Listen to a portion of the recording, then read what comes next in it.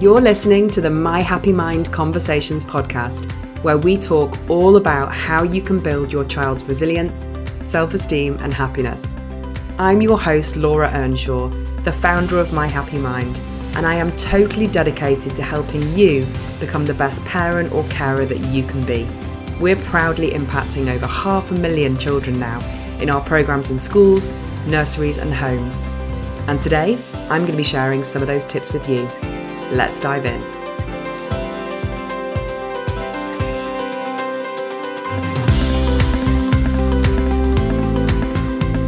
Hi guys, Laura here from My Happy Mind. Hope that you are doing well. Can you believe this is my 20th A Little Bit of Happy video? As I am sat here recording them, I'm looking back through all the topics and really hoping that they've been of interest to you. And I did just want to remind you that if you've just caught on to this or you haven't seen the previous videos, you can sign up to a free course to get access to all of the back catalogue of these sessions and all of the future ones too. So there's a link near this video telling you how to do that. So definitely get your hands on that free course if you would like just to have a library of little bit of happies, right? Who wouldn't? Okay, so today's session follows on really nicely from yesterday's session. So if you haven't seen yesterday's session, definitely check that one out too. Today's little card pull says, think about 3 things that make you happy. Write them down or draw a picture of them. Now, the reason this is a really lovely activity to do, both for you and for your children, is that we're focusing on the positives, right? We're thinking about the things that we know lead to our happiness. Maybe your child will draw hugs, cake, and Peppa Pig. Maybe they'll draw chatting, running, and chocolate, right?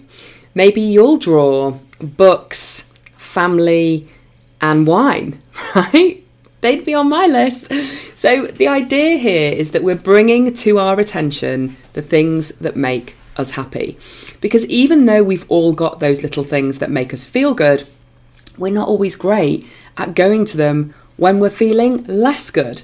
So if you are having a bit of a rubbish day, or you are feeling a bit low, and let's be honest, many of us are struggling at the minute, just bringing our attention to the things that make us happy in and of itself gives us a little boost. And then, of course, if we go and engage in those things and do those things that make us happy, whether that's the cake or the wine or the friends or the family contact, we're going to get an even greater boost of happiness. So the process here is not just about thinking about those things that make us happy. It's also about writing them down or drawing a picture of them. Why? Because something pretty crazy and special happens in our brain when we write things down. It brings them into our consciousness in a totally different way than if we just think about them. That's why that second step is really important. So give it a go, and I would love to hear what the things are that make you and your family happy. I'll see you really soon. Take care. Thanks so much for joining me for another episode of the My Happy Mind Conversations podcast. If you liked what you heard, please leave a review and a comment below, and I'll be back next week with more science-backed secrets to building happy and resilient children. Don't forget you can come and follow me at My Happy Mind on Facebook and Instagram. Take care.